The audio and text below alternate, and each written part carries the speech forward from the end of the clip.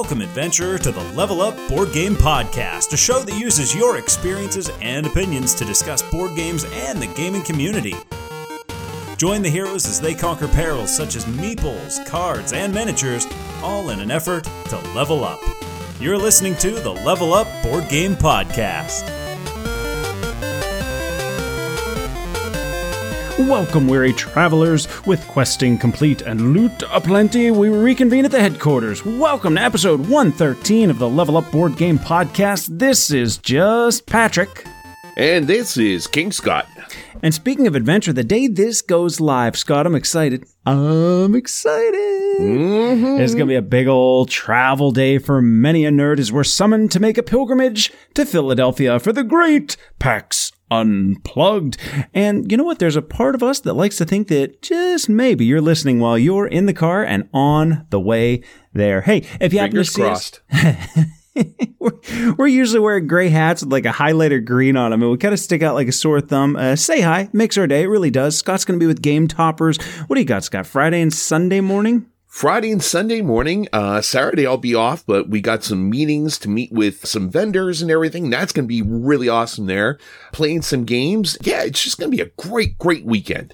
And I'm going to be with All Play Saturday morning, the All Play booth. So look for the highlighter green hat. Come by. I'd be glad to teach you a game. You know what? It means so much to us when someone says hi. So thanks in advance to the 4 or 5 that do. It's so cool whenever I'm working at the Game Topper booth and someone says hi that they know us from the podcast, not just from standing at the booth. That really, truly, I cannot say, and I think I speak for Patrick as well, how much that really means to us. And it truly does. Yeah, good call. What do we got on the docket today, Scott? Well, today's episode, we're going to do something we haven't done for a long time, and that's focus on 2-player games only, including the 8-bit breakdown of Sky Team. Sky Team. I know. It feels like a 90s cartoon or something.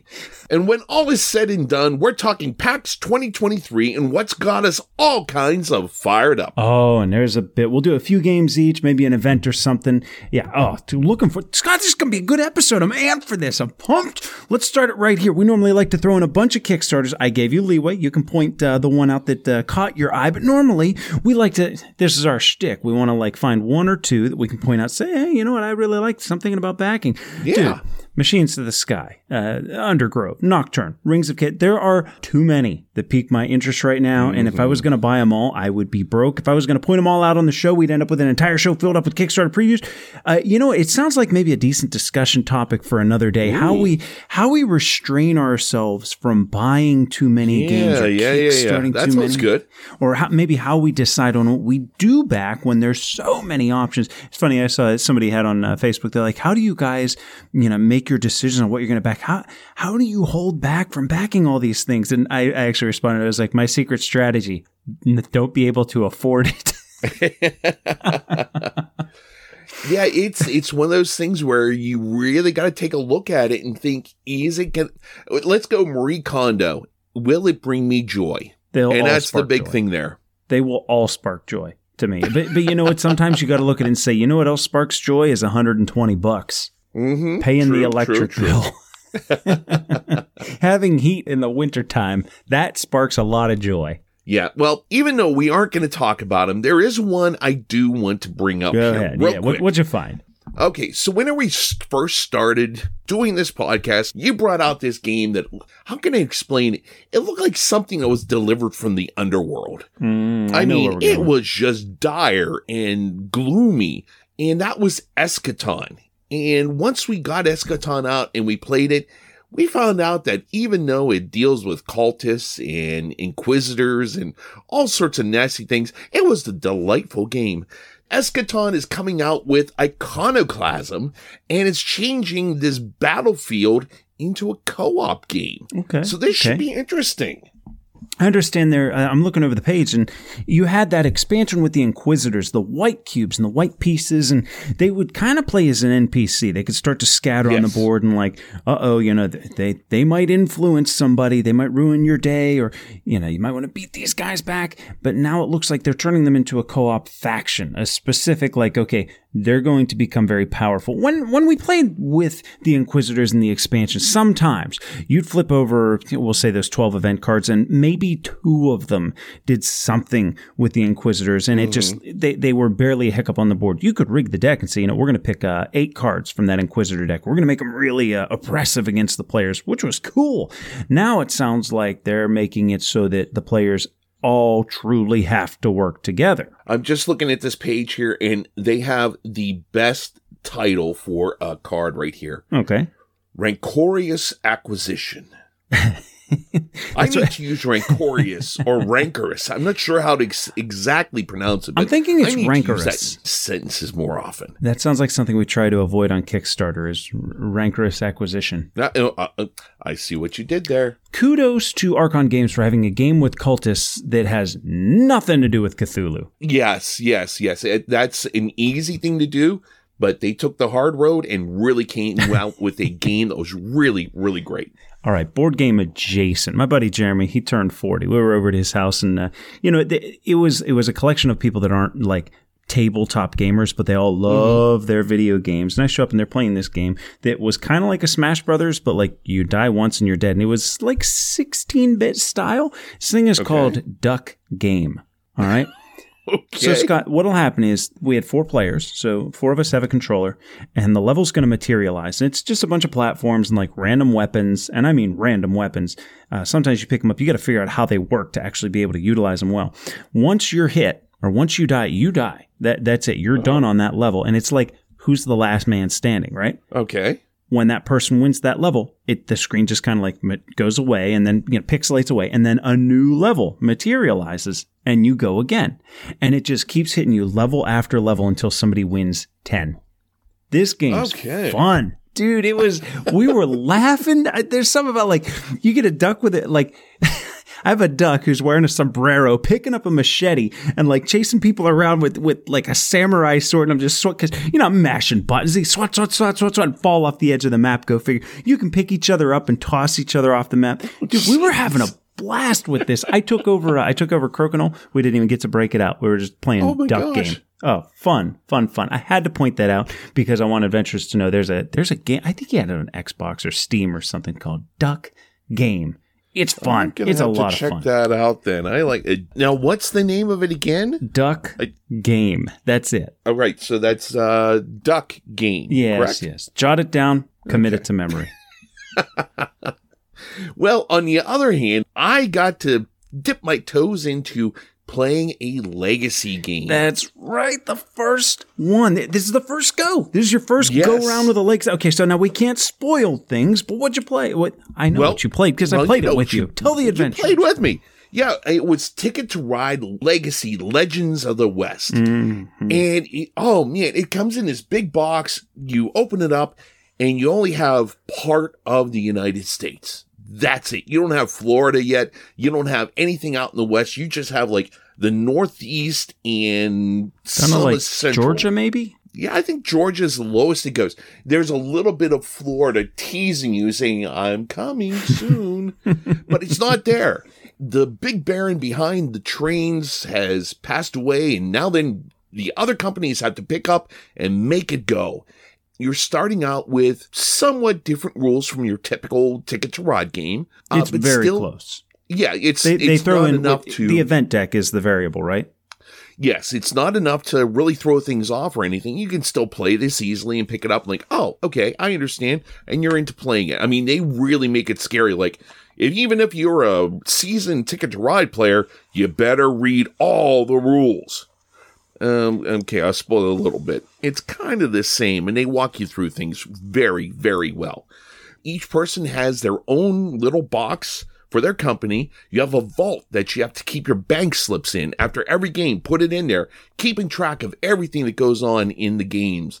And there might be little things that you put in the front of your box there for the company that will come out in future games. So we got through 2 of them. And yeah, I mean, I was going to say, hey, let's play Thursday. Well, you have this little thing with Thanksgiving coming up. Then we have PAX Unplugged, which we're on our way to right now. Then it's finally 3 weeks later, and it's like, let's get to this game. I'm very excited to see where this goes. There's, I think, 10 different expansions in there with the Badlands and haunted villages and all sorts of things inside. Well, you mean 10 different chapters that we're going to be going through, yes, right? Yes. Not an expansion per se, but like the next game, the next variable. Right. Okay, and it's really, really looks interesting and exciting. I'm so totally looking forward to see where this goes. It's going to be awesome. I could tell as we were playing the first game or 2. Now, we can't spoil anything. Maybe we'll throw this into Adventures on the Horizon. Maybe we just won't much talk about it until, say, like February when we're finished and we can do a whole review. But I could tell from the look on your face that this was an experience that it sparked joy for you. It sparked joy like paying the electric bill in wintertime. I could see that twinkle in your eye, like, ooh, like the first time you give a kid icing or something. It was magical. It was magical. The thing about it is, Ticket to Ride is such a good game to begin with. And I've played that any number of times, online, in person, everything. Seeing this and not knowing where the game's going to go, that mystery, it's such a great feeling because you play it so many times. You're just like, okay, we got to the last 1 or 2 trains. Last round, everyone gets a turn. Let's count up the points. Down there, you're going last 1 or 2 trains. All right, count up your points and see where it goes. Oh my God, I did better than last time. I wonder what the next box is. Let's open the next box. Oh, I don't have time. Oh, you suck. It sparked joy. It definitely did. Legacy games give you that element of discovery, that like part of opening, like part of one of the things that I love about buying a new board game is when you crack the plastic off and you open it up and you get hit with that smell and you start like thumbing through all the bits and seeing all the things that the game has in store for you. You know what I mean? Like you pick up a deck and you're like, wow, that's a big deck of cards. Things are going to happen with this. Oh, look at those meeples. Look how neat they look. You know, these ones are different. I wonder what they're going to be.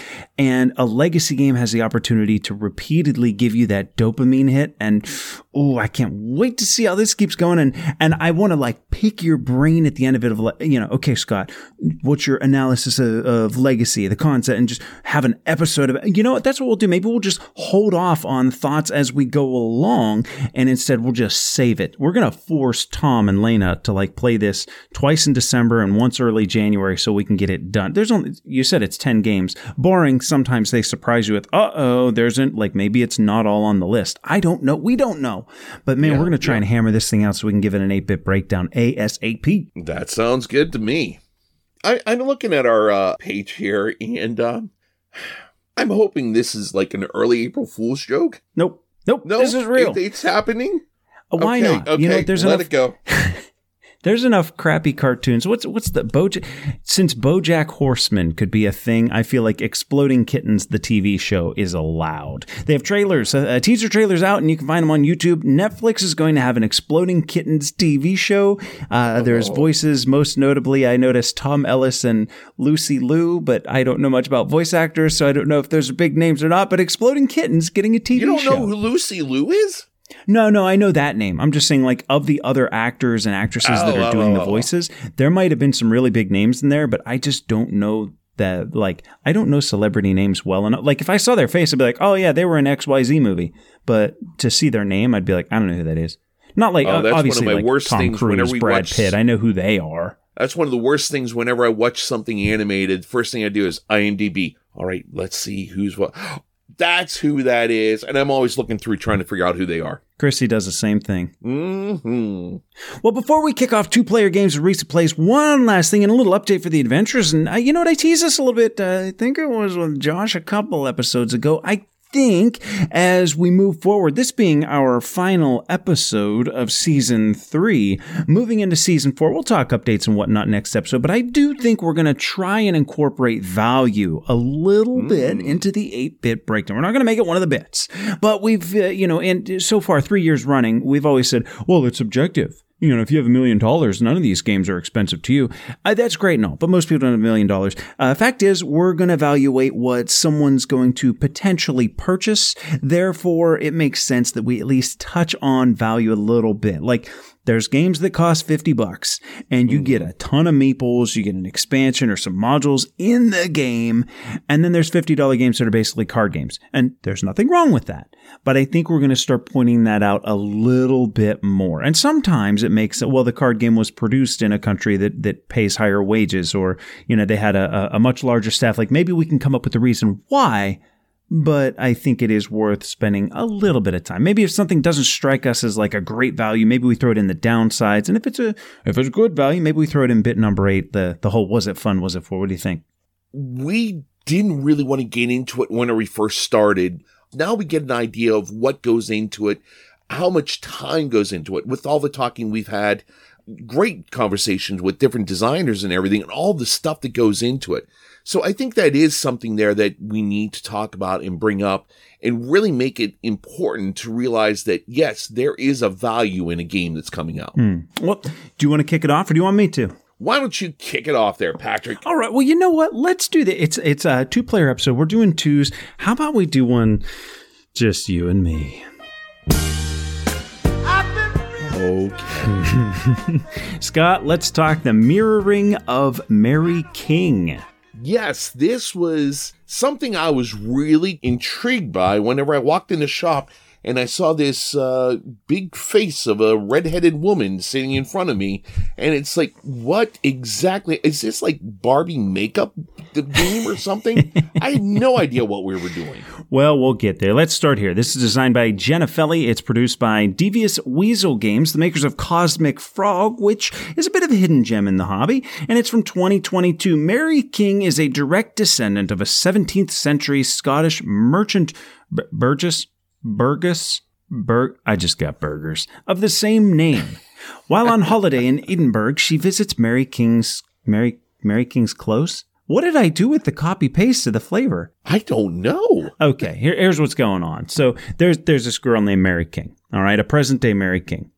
But she's got an ancestor from the 17th century, and her name's also Mary King. And when today's Mary King goes to the, we'll say the estate of ancestor Mary King, she's walking around and she attracts the spirit of her long-dead ancestor. Desperate to live again, the 17th century Mary King attempts to commandeer the body of her descendant, and the two Marys begin their battle for possession. In the end, only one of them will inhabit the body of the living Mary King. And you know what? My money is on Mary King. Well, was it Mary King that won? I can't remember who won our game. Theme immediately sounds cool here, but as we well know, implementation is key. So what's going on in the game? It's set up. Each player's going to have a deck specific to their character, and the key is that 12 tiles are going to be placed between the two players, depicting an image of Mary. 6 tiles show the present-day Mary, and 6 show the spirit Mary. Together, they make up a large image of her face, but it's so cool. Regardless of which side is face up, the image is still clear. It's just that the good Mary tiles are clear and pretty and sunny, while the spirit Mary tiles are like distorted and bluish with kind of like a horror theme. I thought that was really cool. That was really tremendous. I really love the idea that, because it lined up impeccably. Mm-hmm. And people, everything was, that in itself was worth the money of seeing this game here. It's an eye catcher too. People walk out as soon as Lana came in, she's like, what is this? Well, hey, like I said, whenever I walked in, I looked at it and it's like, what are we doing, Patrick? Games can play over 5 rounds or days, starting with Monday, and each turn you get to play a number of actions, which are typically you're going to be playing cards from your hands. Other actions include drawing cards or sifting through the deck, that sort of thing.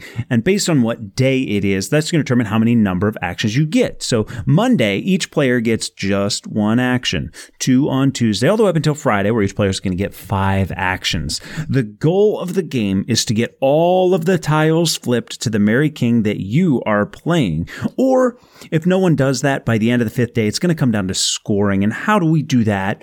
At the end of each turn, you're going to lose cards from your deck according to your opponent's largest area of control. That simply means that if they have an area of adjacent tiles showing, like in your case, you were Ghost Mary. If there were 4 tiles touching that were Ghost Mary, you would mill 1 card off the top of my deck, which I believe they called it the mind. The discard was the memory, but I would lose a card from my mind. And at the end of the game, if nobody has actually flipped all tiles to their Mary image, it's going to come down to who has more cards left in their mind, among other minor scoring.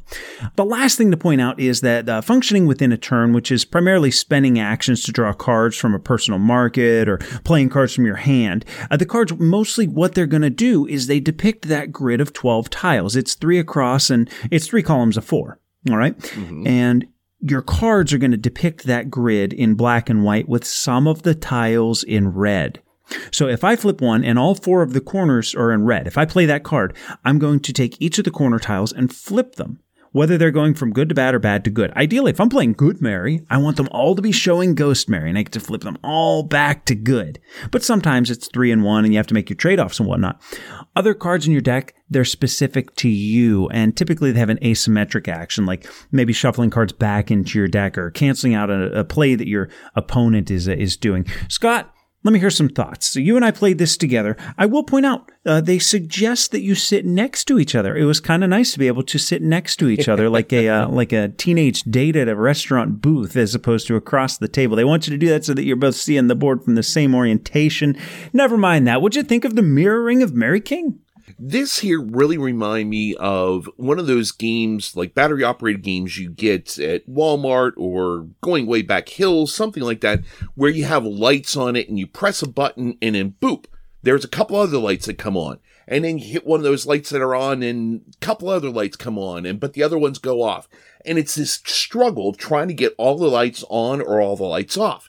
This is the card game version of that because it was just constantly, once I got something worked out where I got flipped over to the ghost side, you had this card that you were just sitting there waiting to play and flip them over to the good person side or the living side. Mm-hmm, mm-hmm. And it was just that ongoing battle with it where I think by turn 3, I'm like, there is no way that I'm going to lose this game. I'm getting so much of the ghost version of Mary King out. This is going to work out great. But then I just saw as it went through to turn 4, wait, it's getting harder now. And it's getting more difficult. And so it's definitely like a bell curve in the whole thing where you get to that middle and you're like, okay, it's a well done conclusion. One side's going to win or the other. And then it goes to the other side and then it's just anybody's game. You don't know what's going to happen. And it was just really refreshing. It was a fun game. Mm-hmm. It wasn't anything difficult to pick up. Not at all. There may be different terminology on the cards. There's the little circle with the flash in it. Oh, that means you do it right away. Simple little things to pick up on, but it was just such an interesting game and such an eye catcher. This is something that I think would be great if you go out to a coffee shop or something, sit this up. It doesn't take that much room. I mean, you get a 4-top and put this really out and start playing it. You're going to have that whole place coming over like, what is this? And it's not difficult. You have 5 rounds you go through. That's it. Pleasantly surprised with this game. Great components in this one, too. You've got the neoprene mat for your day tracker. You've got all those nice chunky tiles throughout the middle. Cards are cards. You know, they're not crappy quality. They're not like, they're cards. They're fine. Yeah.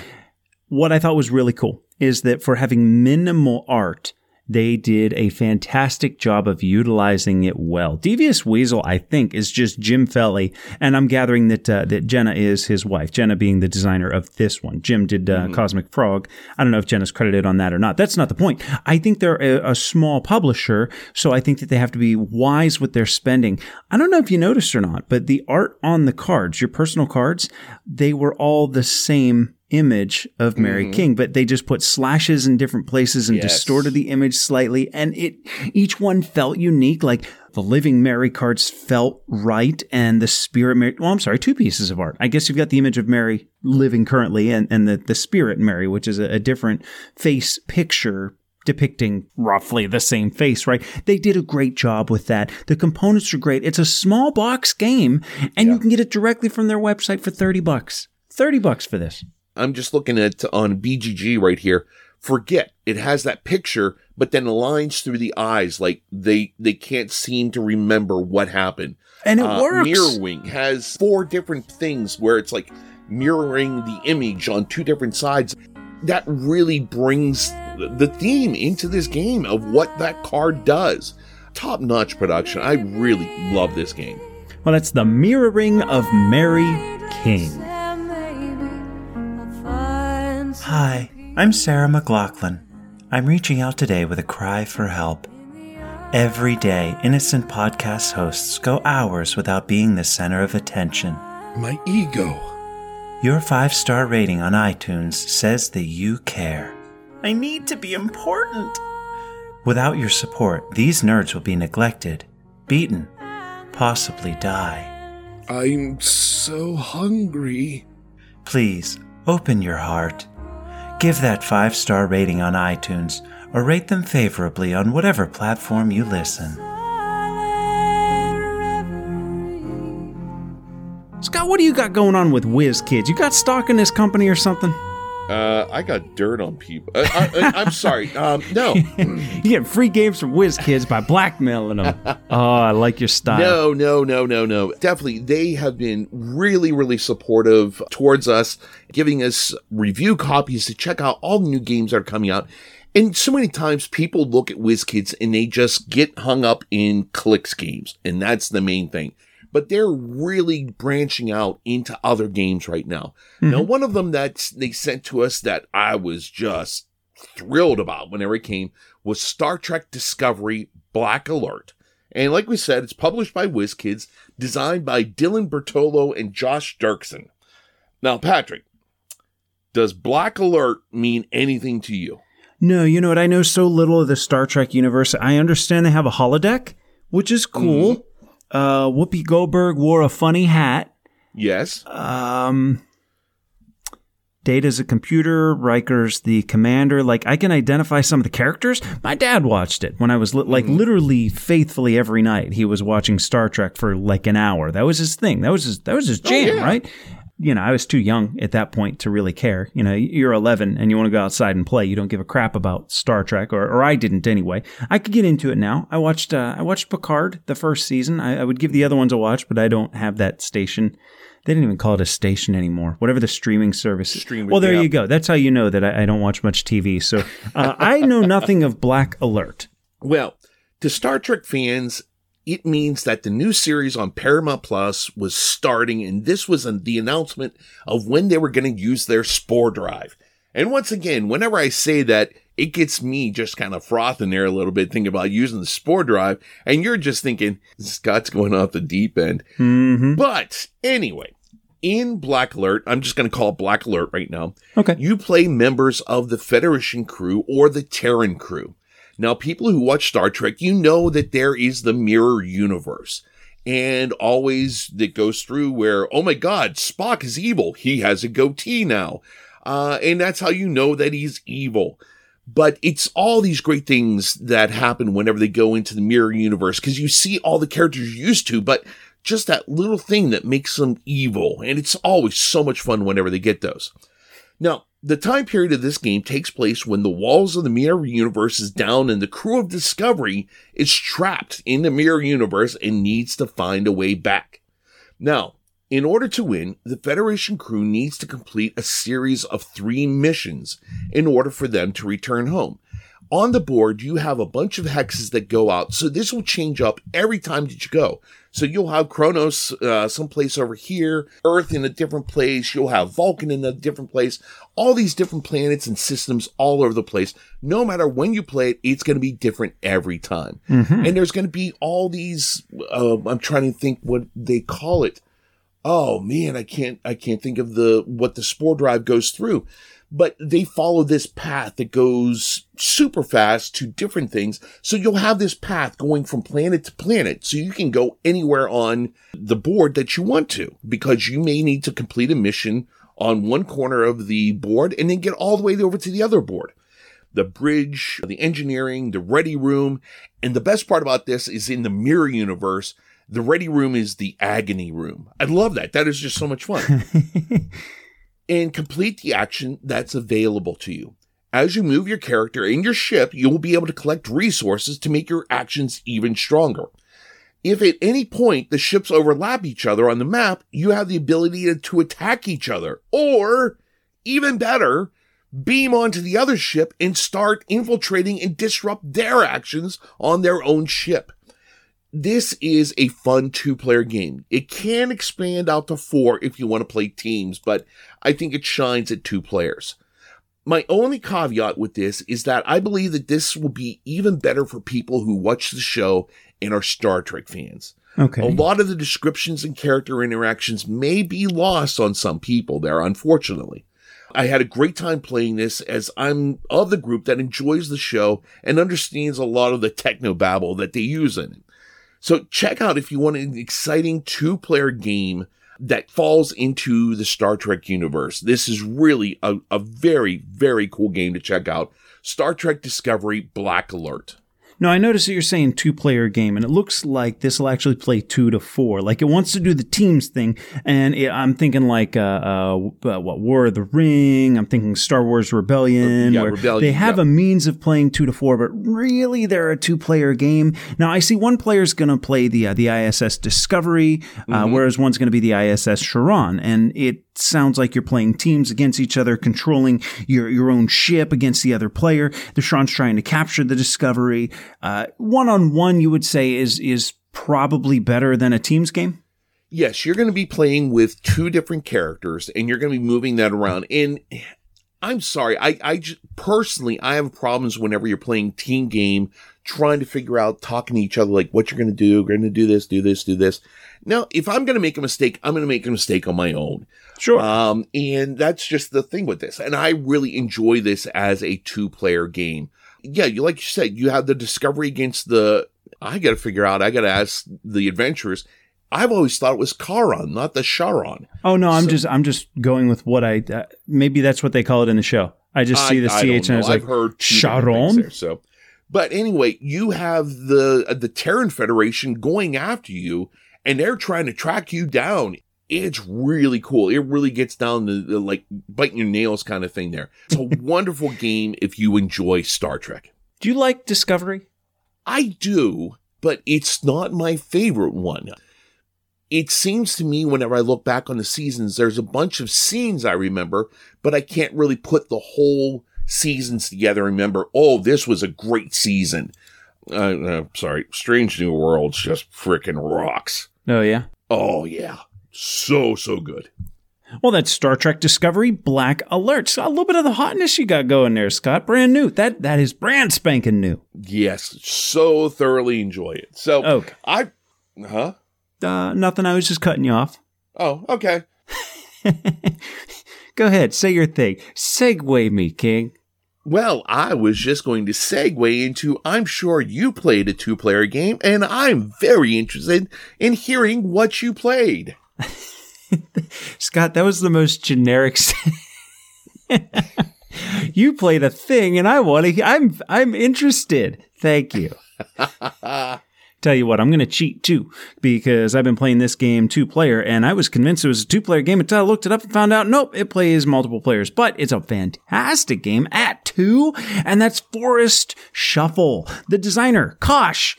Yep. Just says Kosh. So there's that. Osh, Kosh, Bagosh. This is a 2023 game from Lookout Games, and I'm kind of, like I said, breaking the rules. It's technically 2 to 5, but hey, end of the episode it goes.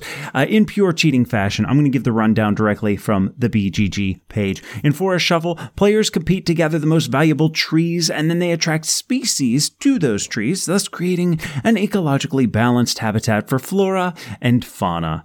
So to start the game, each player has 6 cards in hands, with cards depicting either a particular type of tree or 2 forest dwellers, animals, plants, mushrooms, etc., with these latter cards being divided in half, be it vertically or horizontally. So horizontal, you might have like a bird on the top and a mushroom on the bottom. Or if it's half and half, it might have a bat on the left and it might have a boar on the right. Make sense? Yes. Okay.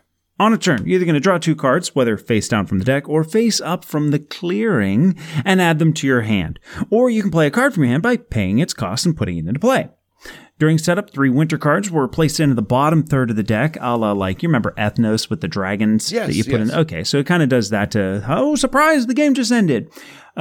So that clearing where you can draw cards from, that it sort of becomes a market. Cards have a cost on them. So in the top left of this oak tree, it might have a 2 in a 2 with a brown background. That means that I have to discard any 2 cards to the clearing to put the oak tree in play. If I discarded brown cards, because the 2 is in a brown, I'm going to get the bonus action that's shown on the oak tree. Okay? Okay. What does the oak tree do when it's in play? Yeah, not much. Neither do any of the 9 trees, but they do have scoring potential. One of them says if you have more than any other player, you're going to get 10 bonus points. One of them says this is worth 2 points for every type of this tree that you have.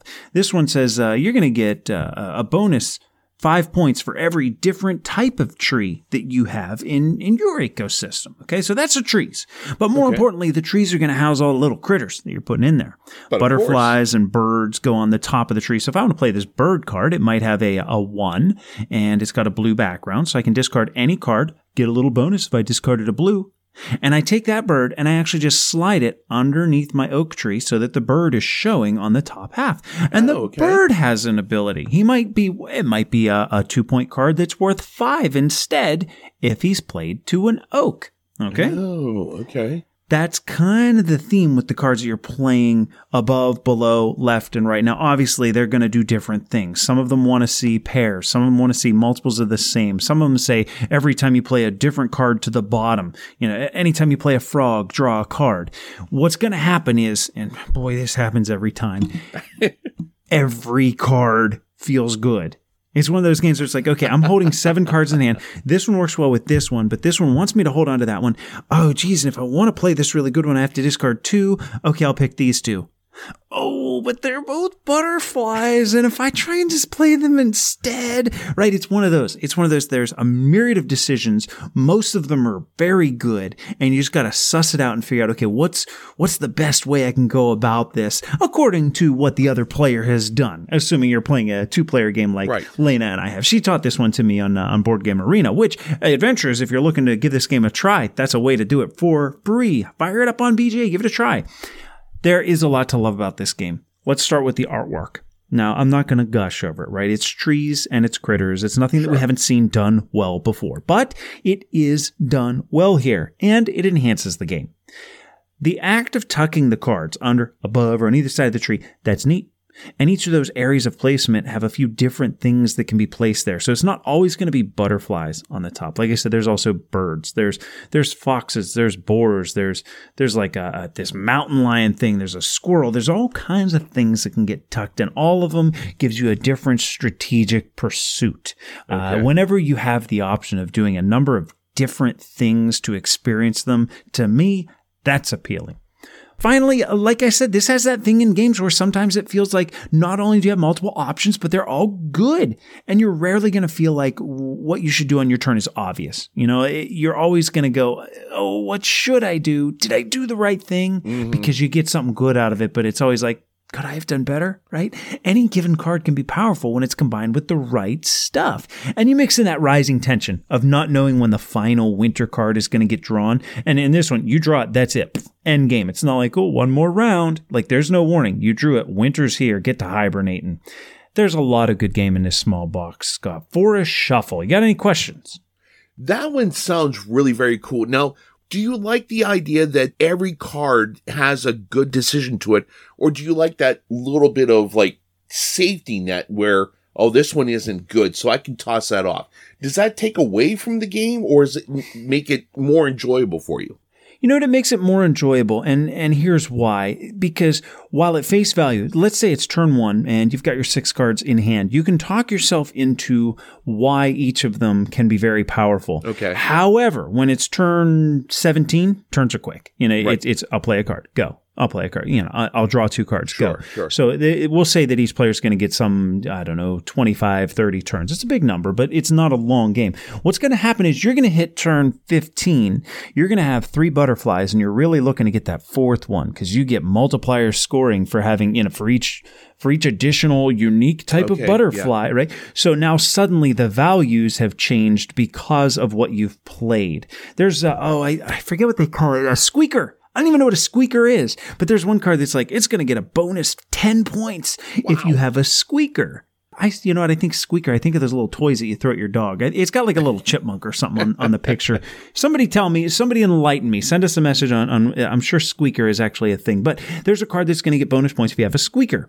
Well, we're this far in. I don't have a squeaker. I really want to try and get butterflies, and I've been playing mushrooms to the undersides of my trees, and I'm shooting for that. And you know what? I've been playing a lot of that tree that says you need something, if you get something on top, bottom, left, and right of this tree, we'll give you bonus points. And I have 3 of those down. So I don't see me shooting for a squeaker. So suddenly, that card that says you'll get bonus points for the squeaker, well, you don't care about it. Okay.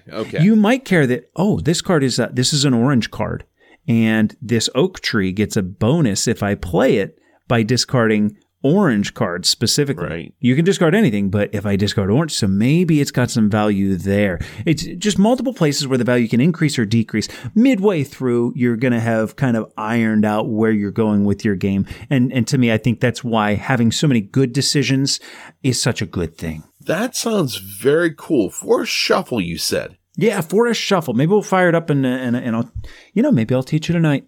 Okay, that sounds cool. I like that. I definitely like that.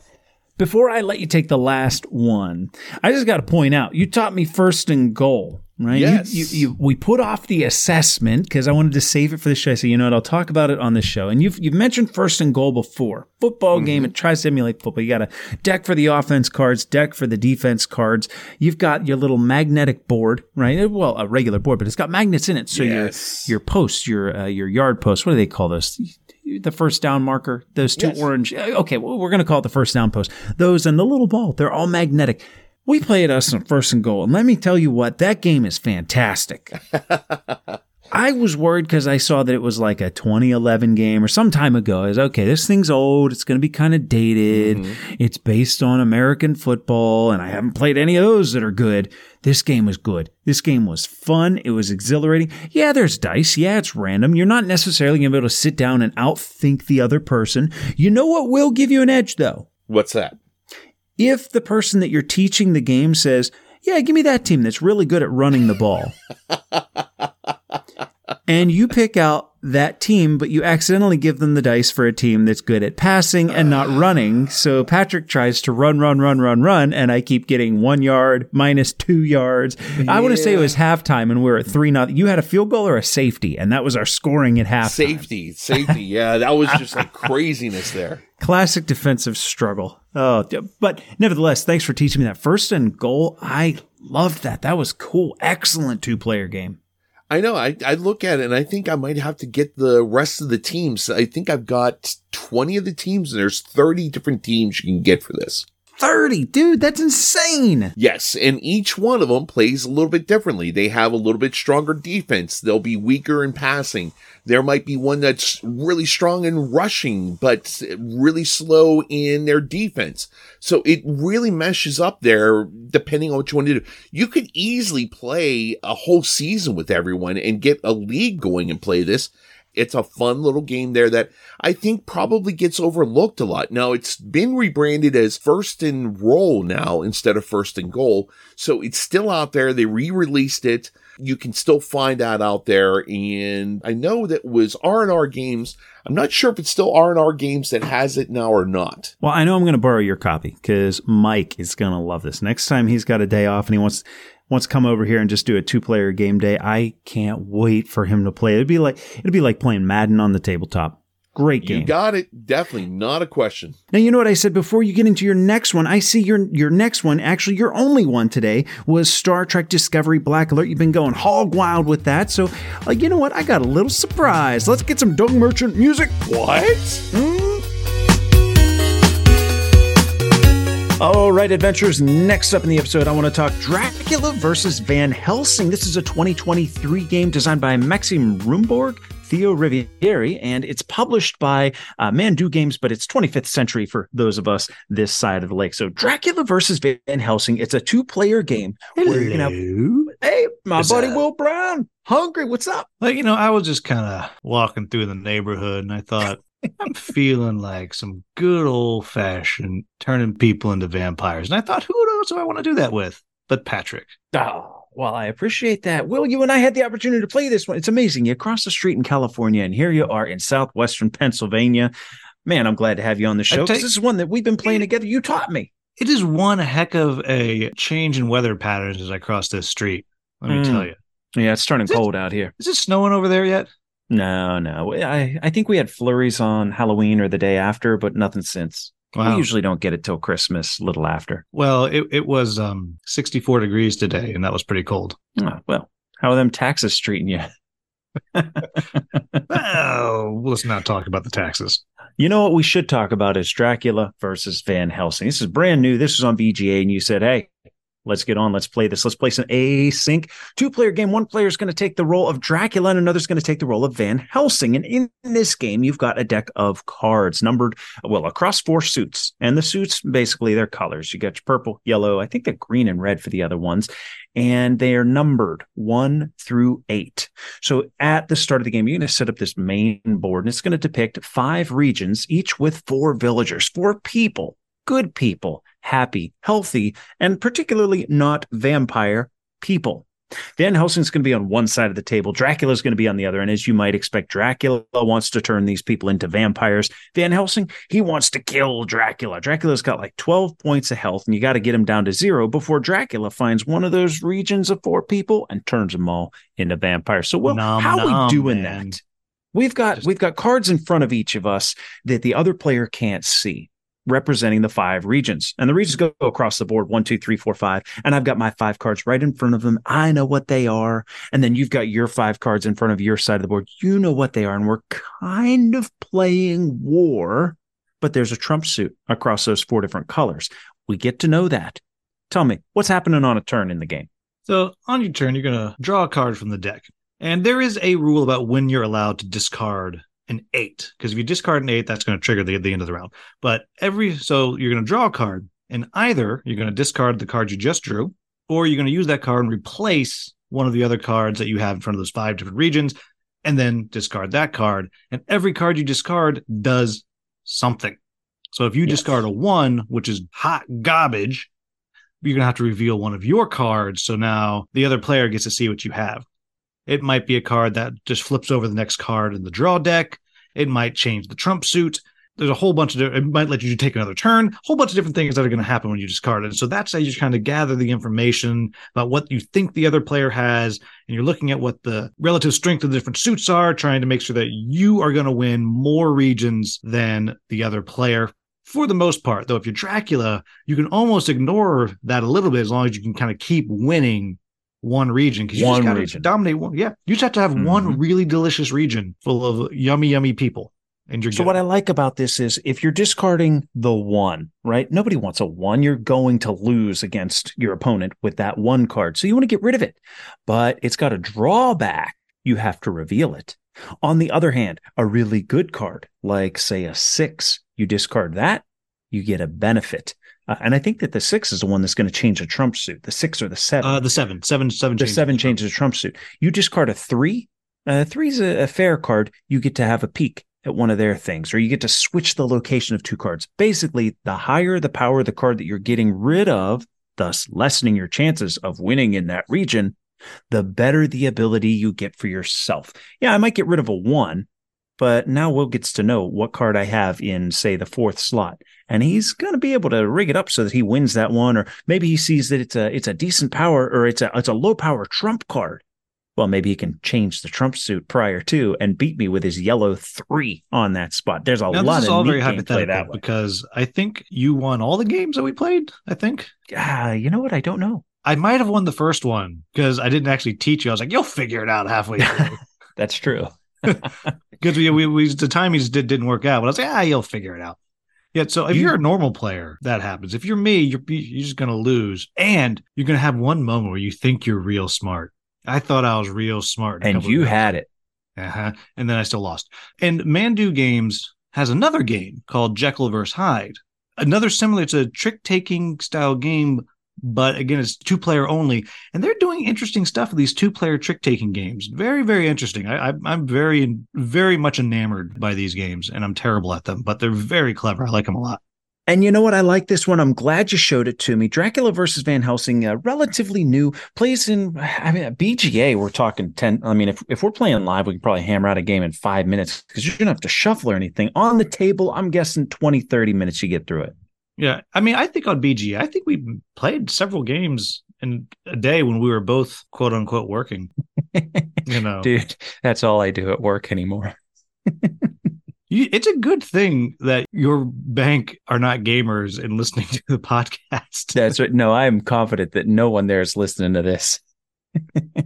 It is really clever. I think I didn't know I needed 2-player trick-taking games in my life, but I really enjoy them. I think what I really am digging about it, and also the Jekyll vs. Hyde, is the trick-taking is a tool to get you to what you're trying to do. Like, it's not, you don't win by taking the most tricks or not taking the most tricks. It's about strategically winning tricks. And I think that is really, really clever.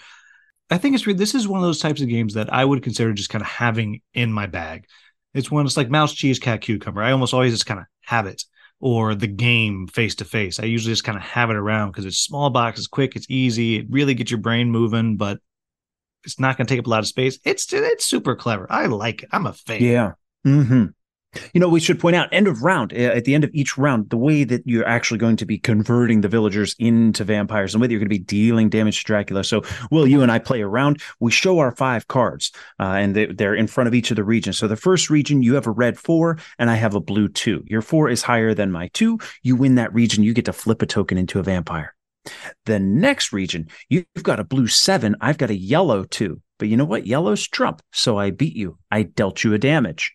Then we move on to the 3rd, the 4th, 5th. And you're basically just playing war in each of those regions, with the caveat being that there is a trump suit. You can get, in this case, with the yellow being the trump, you can win a yellow 2 against something like a big blue, red, purple, etc. That's how you're going to be converting the villagers or dealing damage to Dracula. You play the game until either Dracula's dead, 12 points of damage, or, as we said, one of those village has all 4 of the people in it converted to a vampire. Solid little game from 25th century. I'm glad that they're pushing this one out there, and I'm looking forward to playing some more with you on BGA. Yeah, I can't wait for you to beat me again.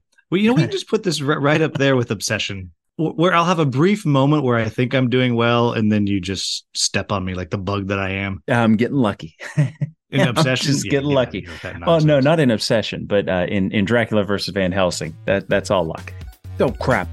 I left Scott in the other room. Will, I gotta go. I'll see you on the back half of the episode. All right, bye. King, I love when Will gives us his time because that dude plays a ton of games. His videos are captivating. He loves the hobby, and I'm so happy to have him as part of Level Up. I like to be warned when the dung merchant comes. You go from being the king to the Lord High, what does he call you? The chief, Lord High Dung Chief? Something, yeah, Lord High Dung Merchant or something, yeah, I did. Scott, I don't mean to disappoint you even more, but I'm about to. He doesn't smell as bad as Will does. Oh, no. Oh, no. Let's talk top 100. Not a whole lot to go over today. We do have some falling stars. You're going to be sad to hear that Agricola is down 2 spots to number 49. Decrypto down 2 to number 98. No debuts in the top 100. No changes in the top 10. We've got 3 highest peaks. Frosthaven is up to number 48. Heat, Pedal to the Metal, up to number 56. And Inish up to number 96. Happy birthday! Well, you know what? I feel like I barely even had to play the music. We've got one today. It's Underwater Cities. It's been on there for 4 years. Mm-hmm. Wow. I got to play that. You haven't played Underwater Cities? No, I have not. Oh, well, you play Terraforming Mars. It's got some parallels to Terraforming Mars. I think you pick it up pretty quickly. That's on my list for next year. I got to get a game of that in. You know what I'm finding is that whenever I keep putting things on the list, like, yeah, I'll play this at some point, that list, like... Dude, I can play 2 games in a week, maybe 3, right? Realistically, excluding BGA, like getting something to the table where I have the people over that have the time. Mm-hmm. I'm not playing solo. I'm actually playing with a gang, right? On a good week, we can do like 3 on a Saturday, and maybe I have somebody over one evening. So like maybe 4 games in a week. I am adding more games to my list that I want to play than I can feasibly hammer out in time. If I can play 4 a week, I'm adding 6 to my want to play. Oh, jeez. That's the hobby, ain't it? Yeah, that it is. It's cruel but true. Let's talk one that we've been wanting to play for a while, and one that's quite hot, and that's Sky Team. 2 players. We've got to try and land a plane. I'll do the walkthrough, and I'll see you on the flip side. Sounds good.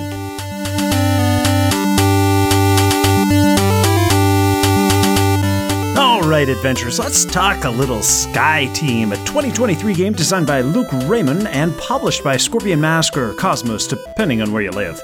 Sky Team is a cooperative game where 2 players take on the role of a pilot and co-pilot trying to successfully land a passenger aircraft. Now, the main mechanism at play is dice placement, and the central board depicts all of the spaces where you can allocate them. Each player has 4 dice and a player screen behind which they're actually going to hide their numbers from their teammate. So the goal of this game is simply to have a level plane with brakes, flaps, and wheels deployed, not moving too fast, and landing when you reach the airport. To do this, each round each player rolls their dice. One must be allocated to the tilt of the plane, attempting to level it, and another must be placed on the player's engine spot. Simply put, matching numbers on the tilt space are going to keep the plane level, but if a pilot places a 2 and the co-pilot places a 4, well then the plane's going to be leaning to the right by 2 ticks. One more tick in that direction, you're going to spin out and lose the game, so you better correct that next turn. The dice placed on engines simply dictate if the plane's going to continue to move closer to the airport and how quickly it's going to do so. At 1 move per turn, you'll reach the airport safely at the 7th round, but sometimes you'll put low numbers and you won't move at all, and other times you might have to place a couple of high numbers to actually move 2 spaces towards the airport. Now, the pilot and co-pilot each have their own responsibilities during the 7 rounds of play. The captain's going to need to place a 2, a 4, and a 6 in designated slots, and in that order, for deploying the wheels. The co-pilot's going to have a similar task for activating the wing flaps. Furthermore, as you continue to progress towards the airport, there are planes in the way. And this is actually kind of easy to understand. See, there's this strip that slides out from the top of the main board of spaces. And on some of those spaces, you might have had to place a wooden plane meeple. A pleeple? Yeah. Now, getting rid of a plane works like this. If it's 2 spaces away, you place a 2 onto the available radio space on your board, or maybe your co-pilot does. And if a plane is 4 spaces away, then it'll take a 4 to take care of it and remove that pleeple. Basically, this emulates radioing ahead to tower that you need to clear the runway. Now, sometimes the dice aren't too kind, but the game offers a reroll token at the start of play. Plus, there's 3 spots at the bottom of the board where you can get a little concentration, represented by a fresh cup of coffee meeple. A coffee pull. You're welcome. You can allocate any die to one of those spaces to brew a cup, which can later be used to add or subtract a die number by 1. Okay, so we know how to play. Seems simple enough, but here's the hook. At the start of the round, you're able to talk with your partner about what you need to get done. But once the dice are rolled, no more talking. You've got to do all of your placement without communicating with the other player. You rolled high numbers? Better play them smart. There's a little bit I left out from this walkthrough for the sake of simplicity, but I'd be remiss if I didn't mention that Sky Team has like 20 scenarios in the box that are going to switch up the requirements of safely landing that aircraft, making each challenge a little different than the last. So, King and I have been playing this a bunch, and we've led a ton of passengers to their untimely demise. Did we have a good time doing it? Do we recommend this one for you? Let's find out in the 8-bit breakdown of Sky Team. Flight 209er, you are cleared for takeoff. Roger. Huh? LA departure frequency 123.9er. Roger. Huh? Request vector. Over. What? Flight 209er, clear for vector 324. We have clearance, Clarence. Roger, Roger. What's our vector, Victor? Howard radio clearance, over. That's Clarence, over. Over. Roger. Huh? Roger, over. Well, thank you, Patrick, for that walkthrough. And whenever you hear Sky Team, you can't help but think about that classic movie that can never be remade, Airplane. Oh, yes, sir. And that's where our flavor came from. I didn't tell you. Scott, that's what I just played. That's what I used for the adventures. What's your vector, Victor? Oh, but there's so many great ones like, I speak jive. We can't play that on the show. One of my favorite ones is the flamboyant air traffic controller that just screams, "There's a sale at Penny's." That kills me every single time in that movie. All right, stop it. You're going to put me in the hospital. What is that? It's a building with sick people. Oh, man. Scott, we're talking Sky Team. Sky Team, 2-player game, notably one that we played on BGA. This review is coming from BGA. We're going to do the 8-bit breakdown, starting with the art and components, finishing with was it fun and who's it for? So we've got a bit of a dice placement game here where we've got to work together. It's got that little bit of silent treatment going on. You know, we'll get there. Art and components. Floor is yours. Art and components. Well, we did play on BGA, so we didn't have an actual hands-on of the components.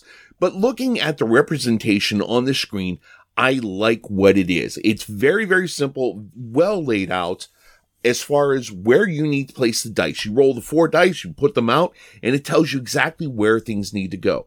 I really like how you have the ability to move your balance of the plane and make sure, like, see where it's going. Mm-hmm. You can slide down the altitude and how close you are getting to the airport you're going to. That's a very cool thing there. I like that it's small and compact and very easy to play. It gives you all you need in just that one little console there, if you will, unlike planes that have thousands of switches and bells and lights and everything else. You're saying we can't really land a plane? I've seen a couple of our games here. No, we can't land a plane, Patrick.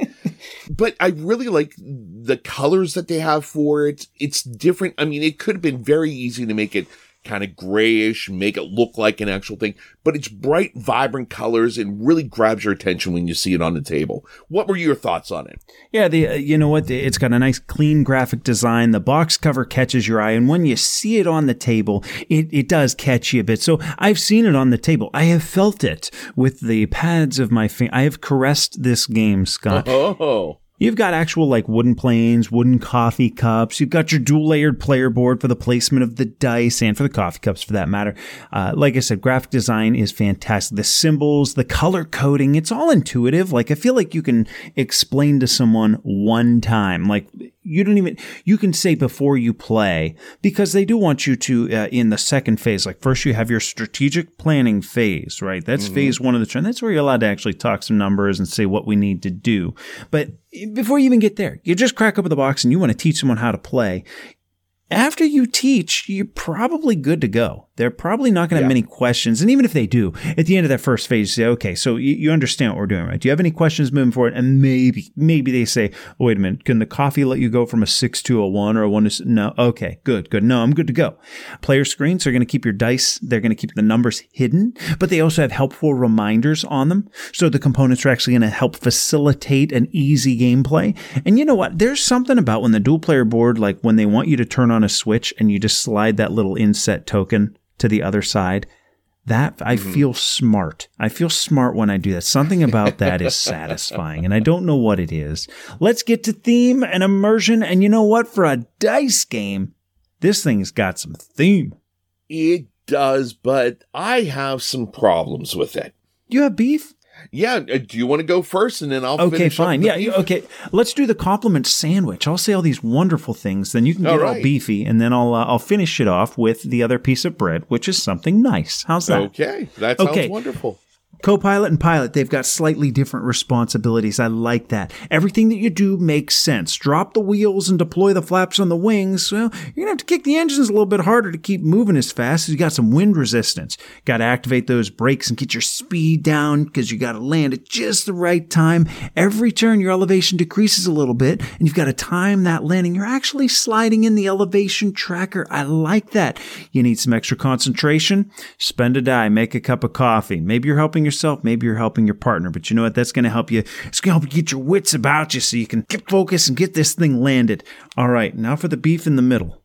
Just about every plane that I've seen has a pilot and a co-pilot in the same confined area that has oxygen in it.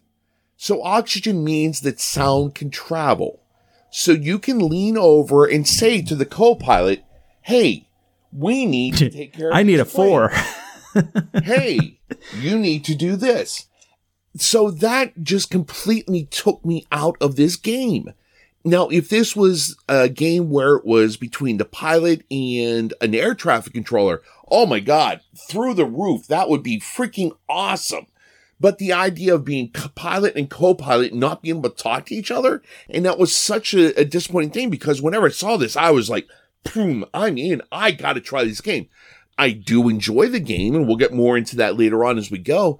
But the whole idea that you can't talk, it just took me completely out of the idea that I was in the cockpit, the pilot and the co-pilot together, landing this one plane. Cockpit. Come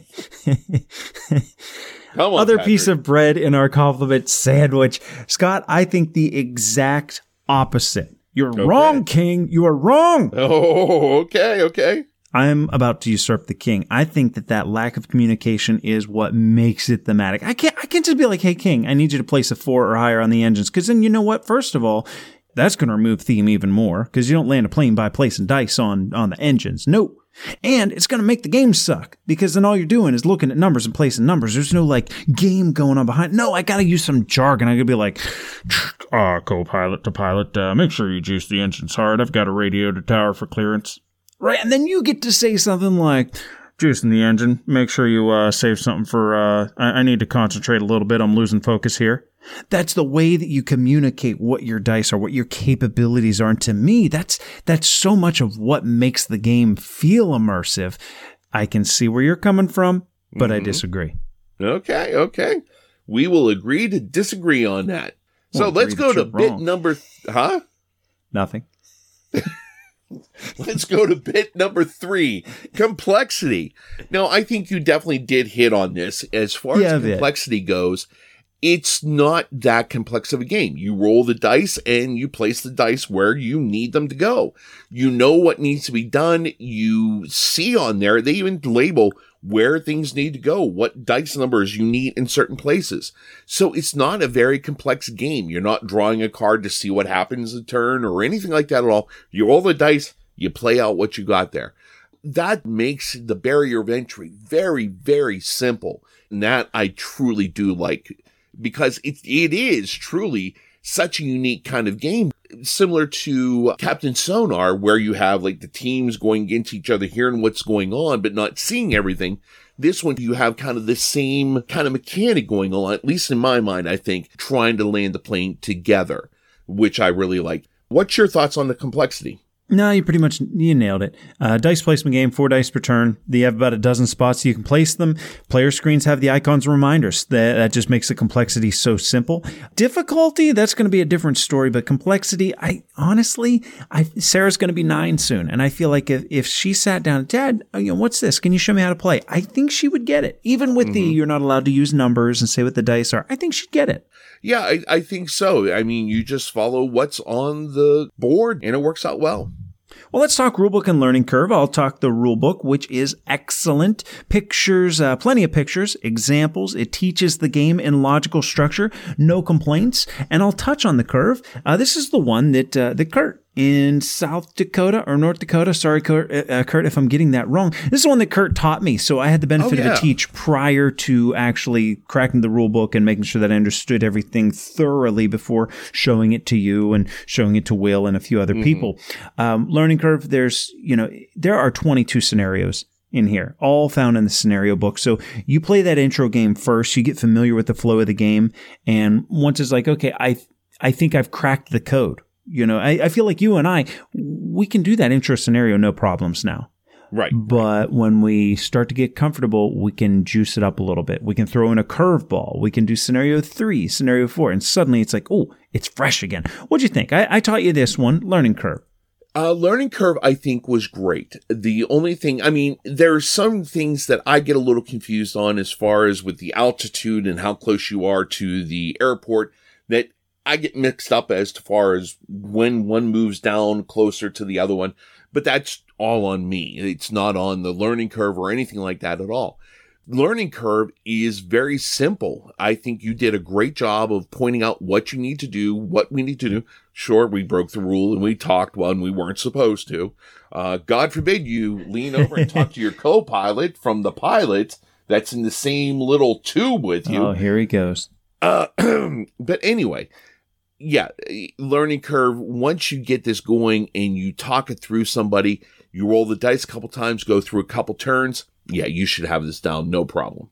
You know what we did for our teach was I said, okay, we're not supposed to use numbers. We're not supposed to say numbers, but turn 1, we're going to say numbers. Right. So look, Scott, I'm going to place this 3 on the tilt.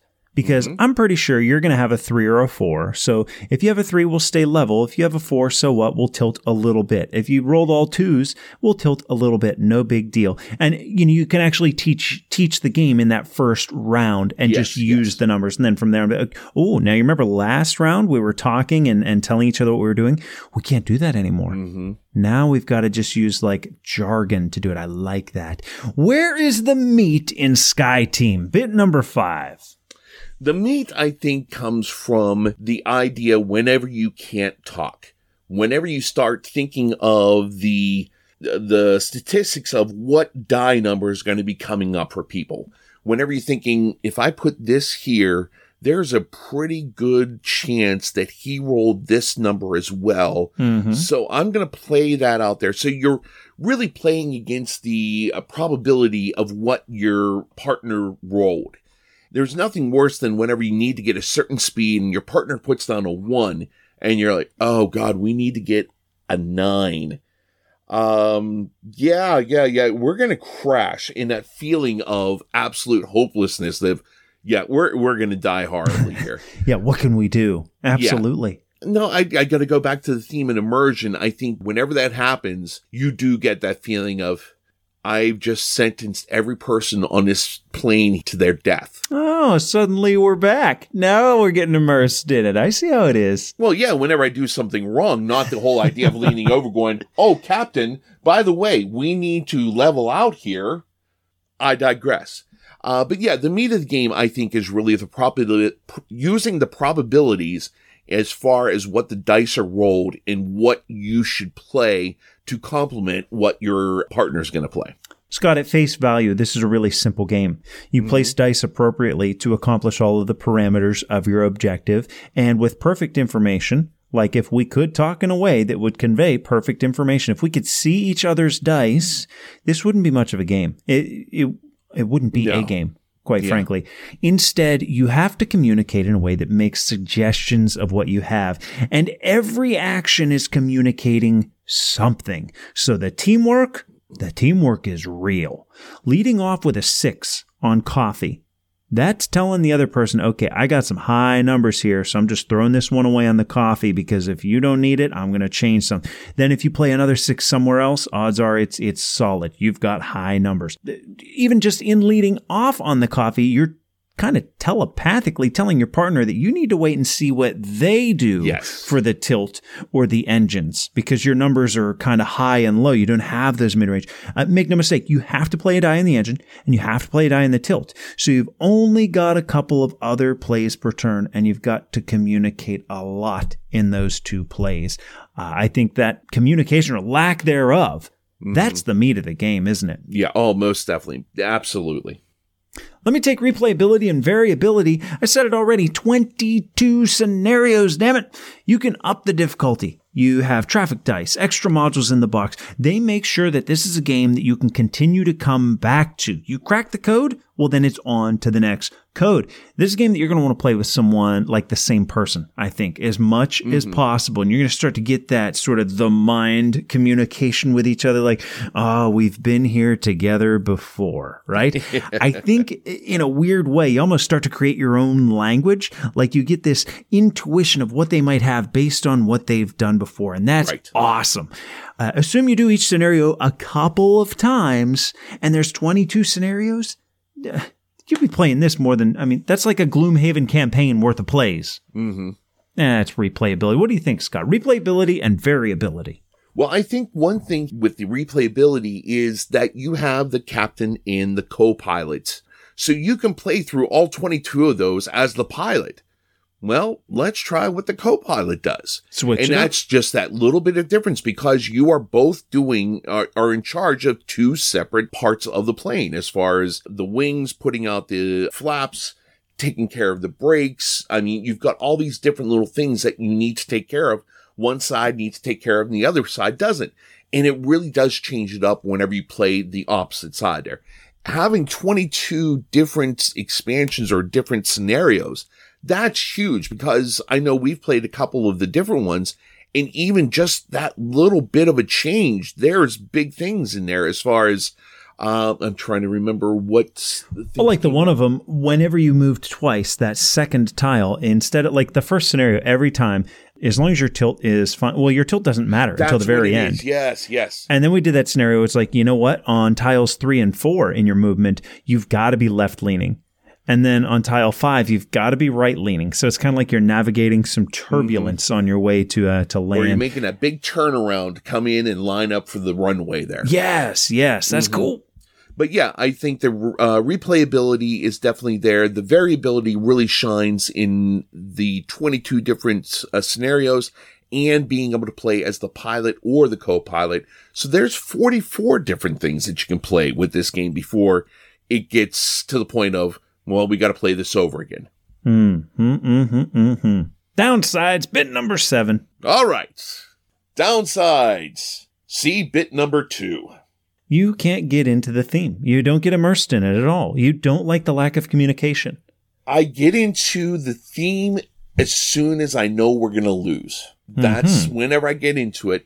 Other than that, I just have that problem of not being able to communicate. Now, granted, I look at it, if you're getting in real life, both the pilot and co-pilot are doing things so quickly all at the same time, and you have to depend on what your co-pilot is doing, your pilot is doing, and you see how they complement each other. This is a game. You should be able to interact a little bit with each other. It's just weird how you can discuss about the things there, what you need to do the next turn. Then once you roll the dice, oh, you can't say anything now. Well, why not? It doesn't make sense where it's like, oh, there is a duck that just flew into one of the flaps here. I can't take care of that this turn. I need to do something else instead. It's that damn duck game that you talked about earlier. Love it. My sombrero and my machete. I'll slice your propellers. But yeah, that's the whole thing with mine as far as the downsides. Other than that, it is a fun game. It's a tense game whenever you're playing it. Just playing on a BGA and just, nope, I'm going to put that there. Okay, what else am I doing now? Waiting for the turn to finish up. You just don't have that. So I think it may shine more in person than on BGA. Fair enough. What do you think about downsides? Okay, so sometimes you can just lose, and there's nothing you can do about it. Like, it's rare, but I think it can happen. So, Scott, we need to move one space closer to the airport, and there's a plane in spot 1. You've got to move the we have to move the engines, and we've got to play a 1 on the tower to clear the plane. Okay, you got it? Yep. All right, let's roll our dice. Okay. I'm going to have some trouble radioing in the tower. I'm able to make some coffee, and I can kick the engines pretty hard, but that plane's going to be a problem for me. Yeah, I see what you're saying there, Captain. But yeah, I'm probably going to have to get some coffee here to kind of make me feel a little bit pepper in my seat here next to you that I can't talk to you from. It seems like we may be a little slow today. I'm just feeling a little sluggish. You know what? I can pick up what you're putting down there, co-pilot. Let's, okay, reroll token. Flip it off the board. Let's roll our dice again. Uh-oh. So we didn't get a 1, and we didn't get a 2 on that try either. So sometimes you can just be stuck. Now, I don't think that that's how it's going to play out very often. I think more often than not, if you lose, it's going to be the result of a communication breakdown or some poor choices. But that is a possibility. You can just roll into a corner on a pivotal turn. To me, that strikes me as a downside, but it can also be one of the reasons that you come back. Oh, yeah, definitely. I mean, this is one that I know we've said time and time again with different games. You're just like, all right, let's try do this it again. Do it. Yeah, exactly. Re-rack it. It doesn't We're going take that again. much to reset the game up. Quick to reset, quick to play. I mean, yeah, it's great. Well, that kind of spoils our bit number 8 for you. So was it fun and who's it for? Why don't you take the floor? You're calling it great in spite of having some dissonance with the connecting to the immersion in this one. Yes, it was fun. It's an interesting take on a game. It's something that I never really thought I wanted in a game, but it's still kind of like, I actually kind of like this. This is fun. It's a unique experience whenever you're playing it. Now, who's it for? This is definitely for friends that get together and play a lot. If you have a big group and you just have like a couple friends that, like, I know a lot of times Tom and I are at the shop early, or you and Tom are at the shop early. This is a great game to pull out and play between you two until other people show up. Perfect. This would be a great game for you and your significant other to play at home. You can play this instead of, oh, there's nothing on TV. Let's play Sky Team. So I think that's really the main thing that you're looking for. Something that will make a nice experience for you and your friend or your significant other to really enjoy yourselves. Yeah, 100% agree. I like this one. It's a fantastic two-player game. There's, you know what catches me with Sky Team? One of the things that really captures me and keeps me coming back to it is that there is a real tension building up each round. Oh, yeah. You start finding yourself holding breaths at certain points, placing that die and going, it's interesting because your big payoff moments come in just maintaining the status quo, not failing, right? So surviving to the next round is kind of the payoff. Further, each time you place in the engine or the axis slot, those are pivotal. Those are like clutch points. You're going to lean in, right? You're going to see what your partner does because that's really important. The game plays quick. Setup and teardowns quick. When finishing a game, you get that urge to go again. That's a very good quality for a game to have. I think moving forward, as we said, we're going to talk value. It's either going to be in downsides of a game or it's going to be found here in bit number 8 where it's a good thing. And here, I think maybe it is. This thing costs like $30. And we already said there's a ton of plays in that box. Yes. That's a lot of entertainment for that price. Heck, you spend just one evening playing it with a pal for a few hours, you got your money's worth. I like that. Now, who's it for? It's a 2-player co-op game. So that alone should give you an idea of whether or not this is for you. I would say it's all the better if it's a game that you're going to play with the same person repeatedly to learn each other's tendencies and experience those successes and those failures together. If that sounds like you and one of your gaming partners, then I think you're really going to like Sky Team.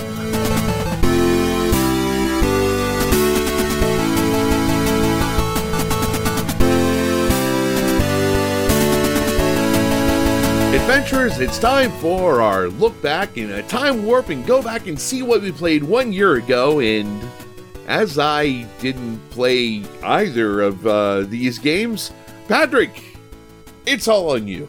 Oh, thank you. You know, this was the tail end of the Renaissance Festival last year. We did Living Forest. I did that one with Ryan, and I did the Stuff of Legend with Josh.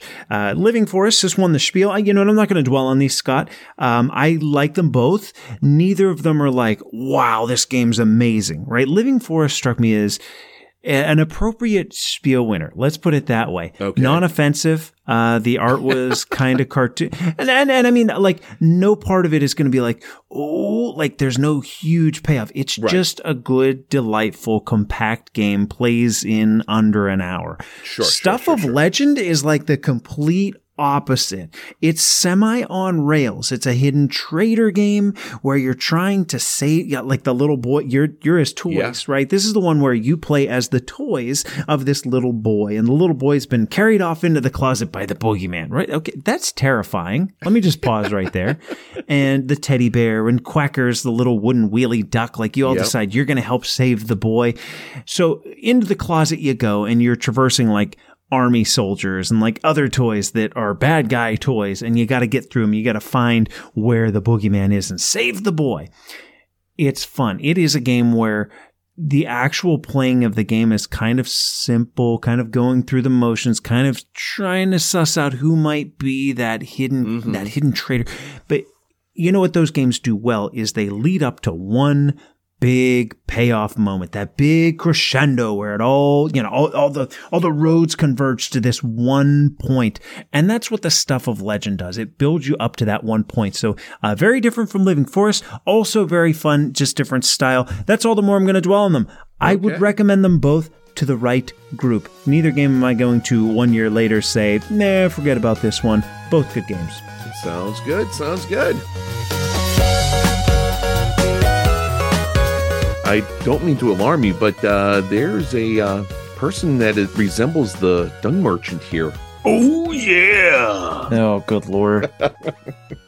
Good to see you, dung merchant. Pip, pip, wat, wat. Well, guys, it wouldn't be a two-player episode if we didn't have a chance to play a little two-player game of our own, one that the adventurers could play along with us. So I put together the name game. Hold on, I took some time and I found some music for this. So music game.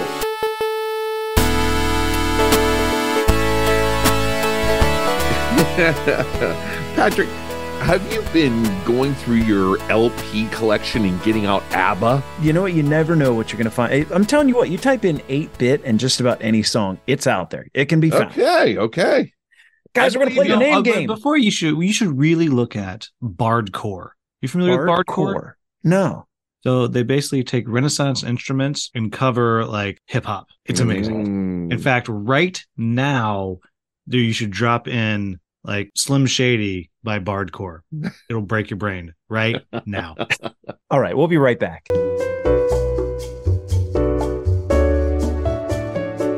Wow. Did not know that I needed that in my life. Thank you, Brown. You're going to go down such a deep rabbit hole. Like just so you're aware, you're going to go down. I have an idea for my return to the Renaissance Festival now. Oh, good Lord. Oh, gentlemen, we're going to play the name game. We're going to play the name game. This is one that we've done before. Now we actually officially have some music adventures. You can play along with us. So I've got 15 games, and I'm going to say what the name of the game is. However, I'm going to translate it using something different. So I'm going to give you the name of the game, kind of, and I want you to tell me what game I'm talking about. We've got 15 on the board. Will, can you keep score?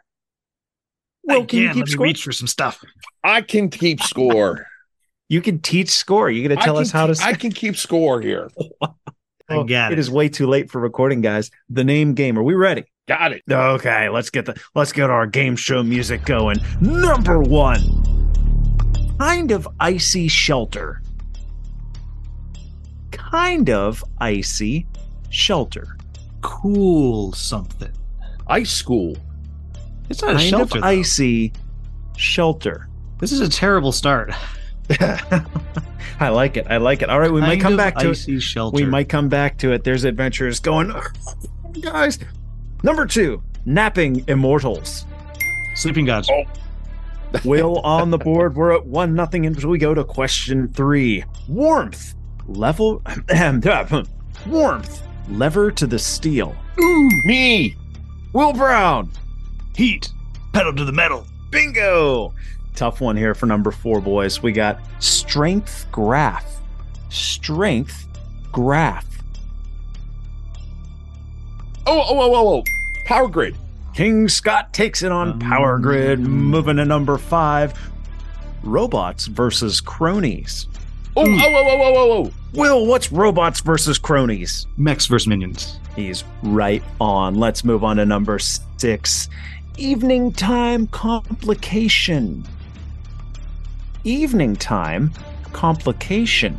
Sounds like you should see a doctor for that. Mm-hmm. That's true. Evening yes. time. Evening time complication. Oh, people are yelling at their podcast right now. Then let's move it right on to number 7. Bolshevik train tracks. Whoa. I saw King on that one. Russian railroads. Very good. Angry Scott got it. Number 8. A fixed luminous point in the night sky that you can't have. Forbidden stars. Well done. I just got it. Forbidden stars. Moving on. We've got map makers. Oh. Oh my goodness. Let's hear it, King. Cartographers. Wow. That's impressive. I'm impressed, guys. I am impressed. Let's move right on. We are like really bad at this. This one's 3 for Will, 4 for me. Yeah. Okay. It's going to get difficult now. Liquid barrier. Liquid barrier. Will, you know I kept audio of you going, come on. Good. And I just want to play it right now on both you guys. Come on, liquid barrier. What if I told you that the name of the game is one word, but it's a compound word? Liquid barrier. I like that he keeps saying the same clue like that's going to work. It's like, what if I said liquid barrier? Wait. Okay. Liquid barrier. What if I said a barrier that is liquid? Okay, moving it right along. I Okay. think I've given you guys this clue before, so this one's going to be a speed test. Constantinople. King Scott.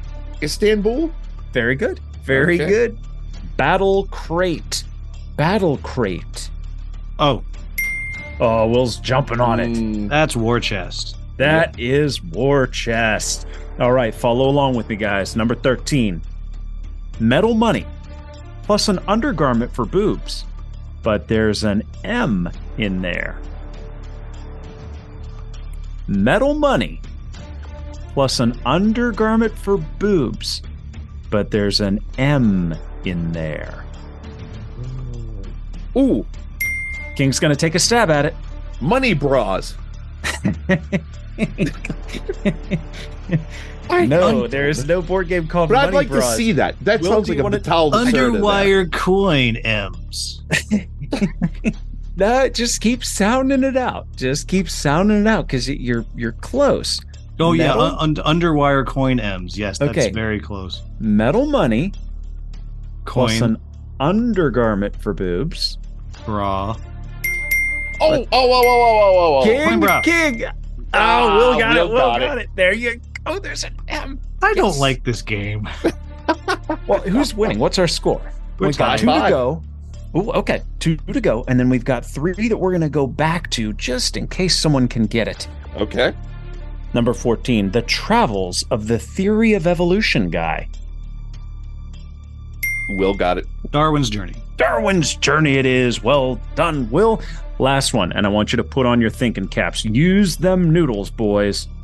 Display pistol or display Ooh, I got Will it. has it. firearm. Will? Is it Shogun? It's Shogun. Oh. Wow, I'm amazed. Okay, where's our score? Where are we Well, sitting now? it helped because, I saw those biceps ears and I was like, wow, Patrick's really showing. Look at them tasty guns. Showing The guy- them guns. Those The are water guys from pistols. Stone Sword said I got tasty guns. Yeah, how about that? So Yeah. we're at 7-5, right? Will's got the Yes. lead. Okay, so let's go back to the what do we have? 2 that we couldn't, 3 that we couldn't Three. get. So King, you have a chance to win. Okay. What I'm going to do is I'm going to give you the clue again, and then I'm going to wait a little bit, and I'm going to give you. I'm just going to throw out something that might give it away, and if you still don't have it, I'll throw something else out that might give it away. Okay? Okay. And then he's just going to text us both the answer, and whichever one of us can read it first. Whoever can read it quicker, that's funny. All right, kind of icy shelter. So it's not fully frozen. Is there a game called Cold House? Kind of. Cold Manor? Cold Mansion? Cold Hut? What Cold- if? Cold Tent? What if I said this is a very popular game? It is a sequel. Frosthaven. Will's on it and takes the win. We're gonna I do the hate last that. two for the I really hate adventurers that out clue so there. much. Scott, I feel like I Evening- want to give it to you for that clue. No.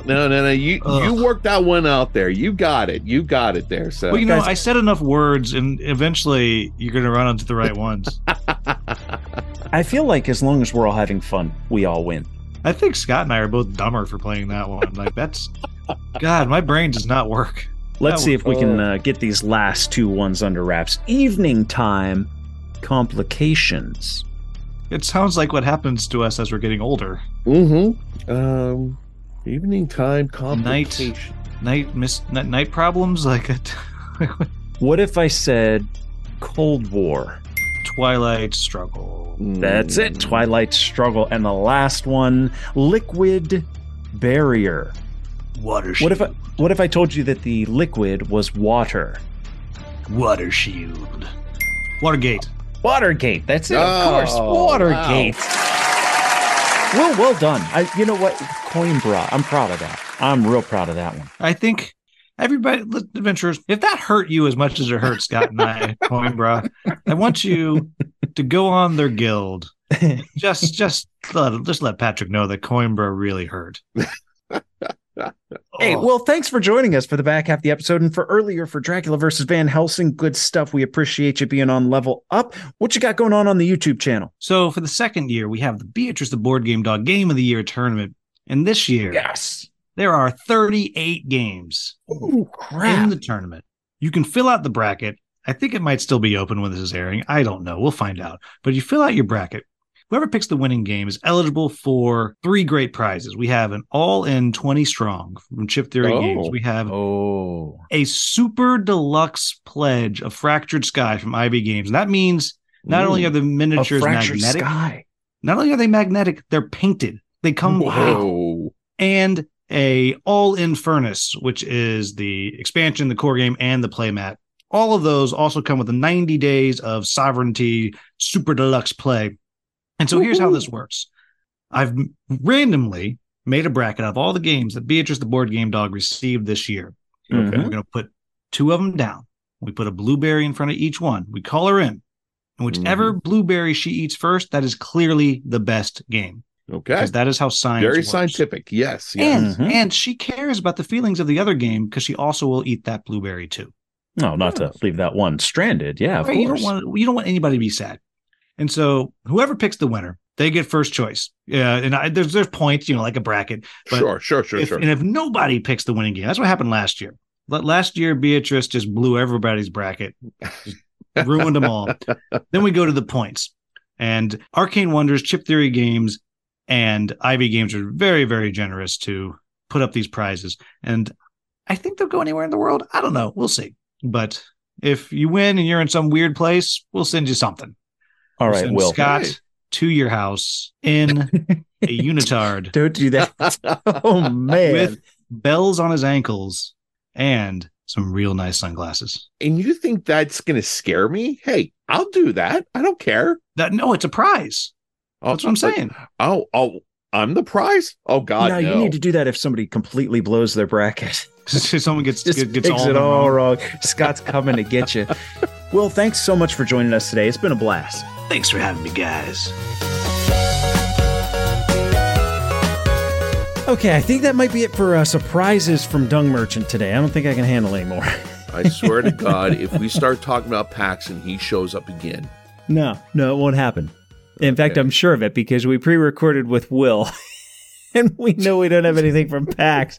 Scott, it's time. We're on the way. We're on the train on the way to PAX right now. We're going to be in Philadelphia here in like 4 hours, and we're going to start playing some games. We're going to start doing some events. So we tasked ourselves with coming up with a few games that we're excited for and some other thing that we're looking forward to while we're in Philadelphia. Yes. How about we go back and forth with games, and I'm going to lead it off with Evacuation. Have you seen this one?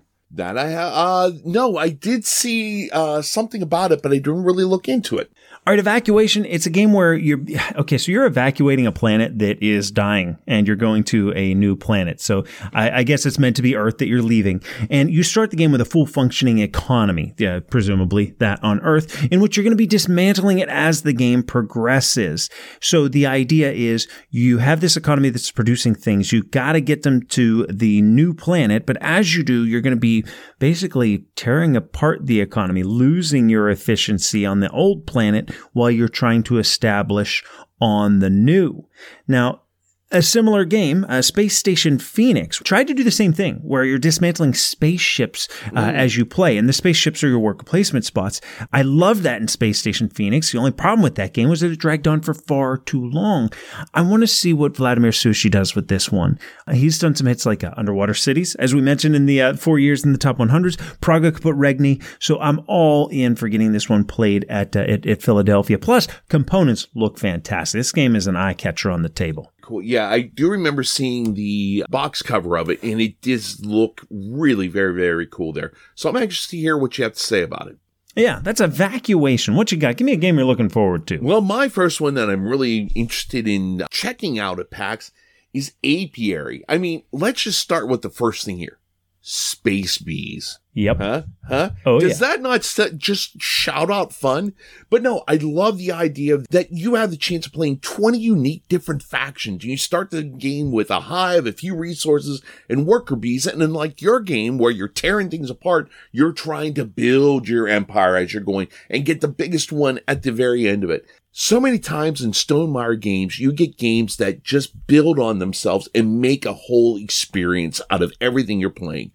Scythe, Tapestry, really do a great job of building an epic story. And the idea that you have 20 unique factions to play of Space Bees.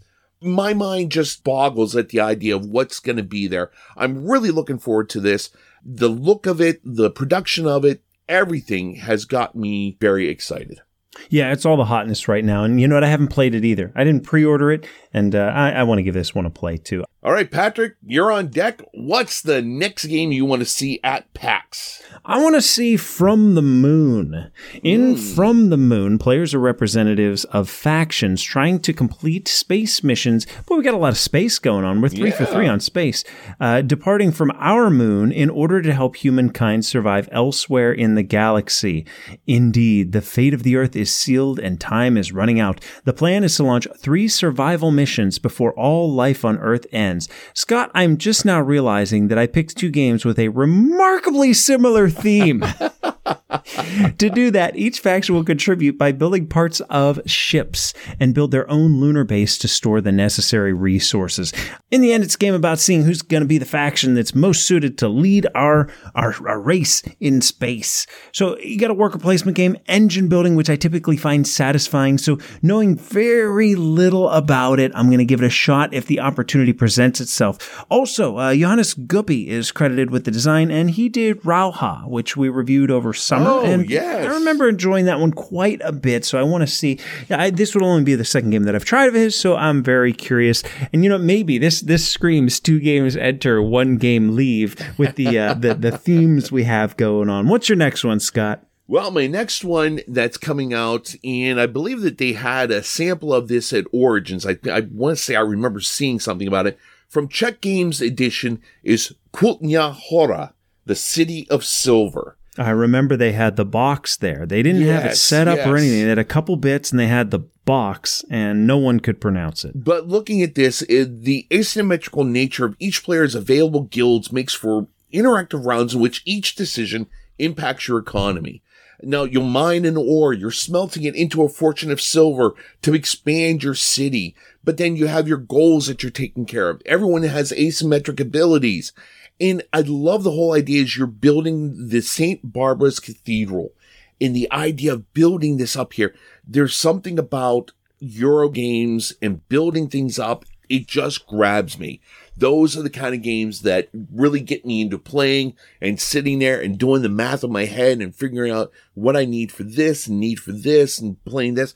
I really love those games and so excited to get a chance to play Kultnia Hora. And I know I'm mangling that. You know what? I'm guessing that's how you say it. I thought it was pretty good. I'm not even going to begin to try and pronounce the designers because there are so many accents and little curvy things over their names, and I will destroy them. They got them. Letters we don't even have. I know. I think that's the 27th letter I see in the one name.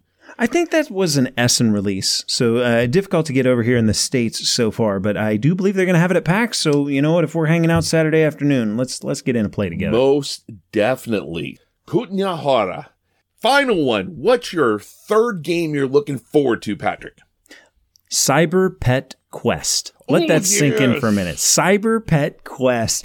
Embark on an extraordinary quest with Jane, a lifelike, fully bionic cat and her cybernetically enhanced pet dog / raccoon / goose friends.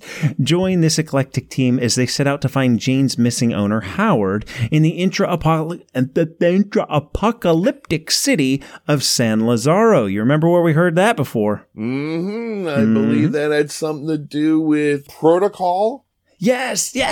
With its diverse and immersive locations and an eccentric cast of enemies, this metropolis will keep you on the edge of your seat. As you delve deeper into the city, you'll need to unleash your tactical prowess and harness the impressive array of unique abilities and powerful items the pets possess to survive your quest. Scott, this comes from Dead Alive Games and, of course, the intra-apocalyptic, I can't say intra-apocalyptic, apparently, city of San Lazaro. That comes from Omicron Protocol, which Dead Alive did. They have done 2 games, and I like them both. Lunar Rush and Omicron Protocol. This is a campaign, which inevitably means I ain't going to finish it.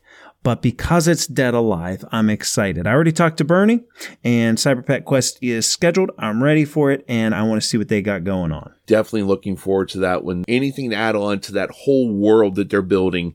Excited to see where it goes. You got one more, Scott. Give me your third and final. I'm jonesing to play this game. This is another one I'm jonesing for, and this just gives me kind of feelings of Carnegie. But this is Nucleum.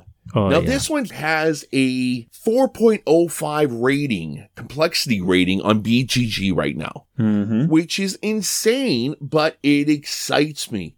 You gotta love the first sentence they have here. When Elsa von Freulenfeld presented her invention to King Frederick Augustus II of Saxony, you gotta love that. I mean, that just gets you into the whole thing. How could we not be enthralled with the theme? Elsa von Freulenfeld? I love it. But no, it's all about uranium and getting the uranium imported from nearby countries. The board looks so colorful, so vivid. Everything about it just jumps off, and it's another one that I'm looking to get into and just sit there and stare at it and have people look at me and think, he hates this game. But I'm really sitting there so deep in thought and loving every moment. I'm so looking forward to Nucleum. You know, this one caught my eye whenever it was leading up to Essen, and I was like, you know what, maybe I'll try and get my hands on that. And then Jimmy messaged me. He's like, dude, I think you are going to love that game. He was watching some reviews and whatnot. He's like, this is right up your alley. So I was trying to track down a copy, and they're just too expensive for now. So I'll wait until it's widespread release in the U.S.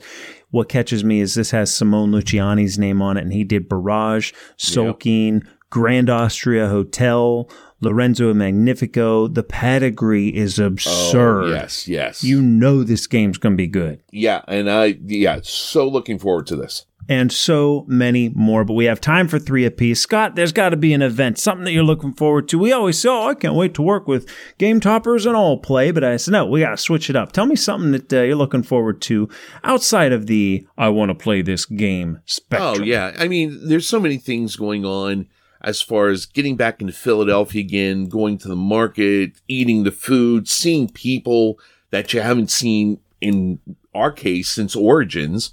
Sure. Yeah. It just really makes it for a great event. But we have a meeting on Saturday with WizKids to check out all the different games that they have coming out, which I'm excited to see what they have here. But you found a way to get a game into it. I see what you did here. But they're showing off Star Trek Into the Unknown. And this is basically the Star Trek version of Star Wars Armada. And you know how much I love that game. Having a Star Trek version of Armada is even cooler. I mean, just the idea of getting the Federation ships against the Romulan birds of prey. Oh my God. I got goosebumps right now just thinking about it. I'm so excited about it. If the bell rang right now, you'd be like, I do not want to stand up. Oh, we won't say anything there. So what's your one that you're looking forward to? We got a PAX media party with KTBG, Kids Table Board Games, I think it is. They're the ones that did Creature Comforts and Burnt Island Games. This one was, so we're these special media types, which basically means nothing. It means that you get, some people message you leading up to PAX saying, hey, do you want to check out our game? You know, we'd love to chat with you guys for 15 minutes. It's, believe me, adventures, you're not missing anything special with me. You know what? That first time we went to PAX, I was like, what's that media area up there? And I was all like curious. And then last year we went up there and I was like, it's a bunch of empty rooms with no one in it and nothing to do. Well, this is dumb. Anyway, we did get invited to an event that they're throwing for people in the media. I don't think it's going to be anything huge. Typically, when we've done these sorts of things in the past, it's like a live commercial. Mm-hmm. Here's some things that we have coming out. But we did go to one where they gave us food and a ticket for a drink. An alcoholic drink. So I'm thinking, you know what? If I start off PAX with a free beer, it's going to be a good convention. Once again, just seeing people that we haven't seen for a while, getting some laughs in, joking around, and just enjoying each other's company. That's the big thing there. Well, adventurers, if you are on your way to PAX again, do stop and say hi. That's 6 games from Scott and I that we're looking forward to. I'm sure there's a dozen more that you got on your list that you're jonesing to play. We hope you have a great time in Philadelphia at PAX. We'll do some wrap up at some point after that. But for now, we got to play that sound effect. Well, Scott, that was almost 2 hours of us talking, so this train ride's got to be getting real. Hey, future Patrick, sitting on the train listening to the episode, hoping that you didn't make any errors. You're almost in Philadelphia. You getting excited, buddy? This is past Patrick. He's excited for you. Have fun, big guy. Scott, it's the end of the episode.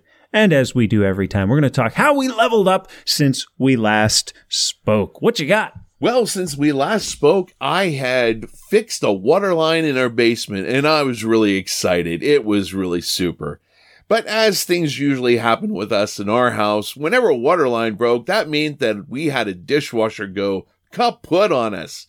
And we ordered one. We got a great price on it. It was delivered, ready to be installed. And they came in, they looked at it and, oh yeah, we can't install it. We can't touch this. We can't do Nope. that. So I'm freaking out, figuring out how the hell am I going to take care of this thing? But I figured it out and I installed a dishwasher. For me, that's a big thing there. For everyone else, it's probably like, oh yeah, we'll just pull this out, put that one in. For me, it's a big thing. So that's how I leveled up. How did you level up, Patrick? Well, King, we got something exciting. We got a random reach out. That sounds dirty, but it wasn't. Guy reaches out to us. He does the Funk-Hay Town convention in Knoxville at the end of April. And he said, hey, you guys are a little bit out of our range. I know it's a bit of a haul for you, but if you're in the mood, we'd love to have you as a featured guest for this convention in Knoxville. And I was like, so that's what we're doing. Talked it over with you, and it sounds like, what is it, April, I think 24th through the 6th or 26th through the 8th, whatever that Friday, Saturday, Sunday is at the end of April, we're in. We're going to go to Knoxville. We're going to be part of Funk-Hay Town Convention. The very special thing about that is I believe that the statute of limitations from the last time I was in Knoxville has lifted. We're going to leave it at that. All I know is last time I was there, it was the World's Fair. Look it up. Google it. You'll see exactly how long ago that was. Adventures No episode wrap up this time. Just not a lot to share here at the end. This was the last episode of Season 3. Claptrack! Scott, next episode, we're going to kick off Season 4, and we have a doozy of a review, one that I'm proud to have done. But let's finish Season 3 the way we finish every episode. The last word is yours. Well, hey, we're taking the train to PAX, and it's coming to the end of the year. Enjoy those moments with your friends. Have fun. Make more memories. Ask questions of your friends. Have a good conversation. Have a few laughs over a game. Just enjoy your time with your friends and family as much as you can. Thank you, adventurers, for joining us for this episode of the Level Up Board Game Podcast. We encourage all adventurers to check out our website at levelupgamepodcast.com. That's where you can submit your thoughts and audio to be used in a future episode. Please consider rating us on iTunes, like us on Facebook, follow us on Twitter and Instagram, and join the Board Game Geek Guild, Guild 3722. Music for the podcast provided by Adam Haynes and the Heatley Brothers. And remember, whether in hobby or in life, always do what you can to level up.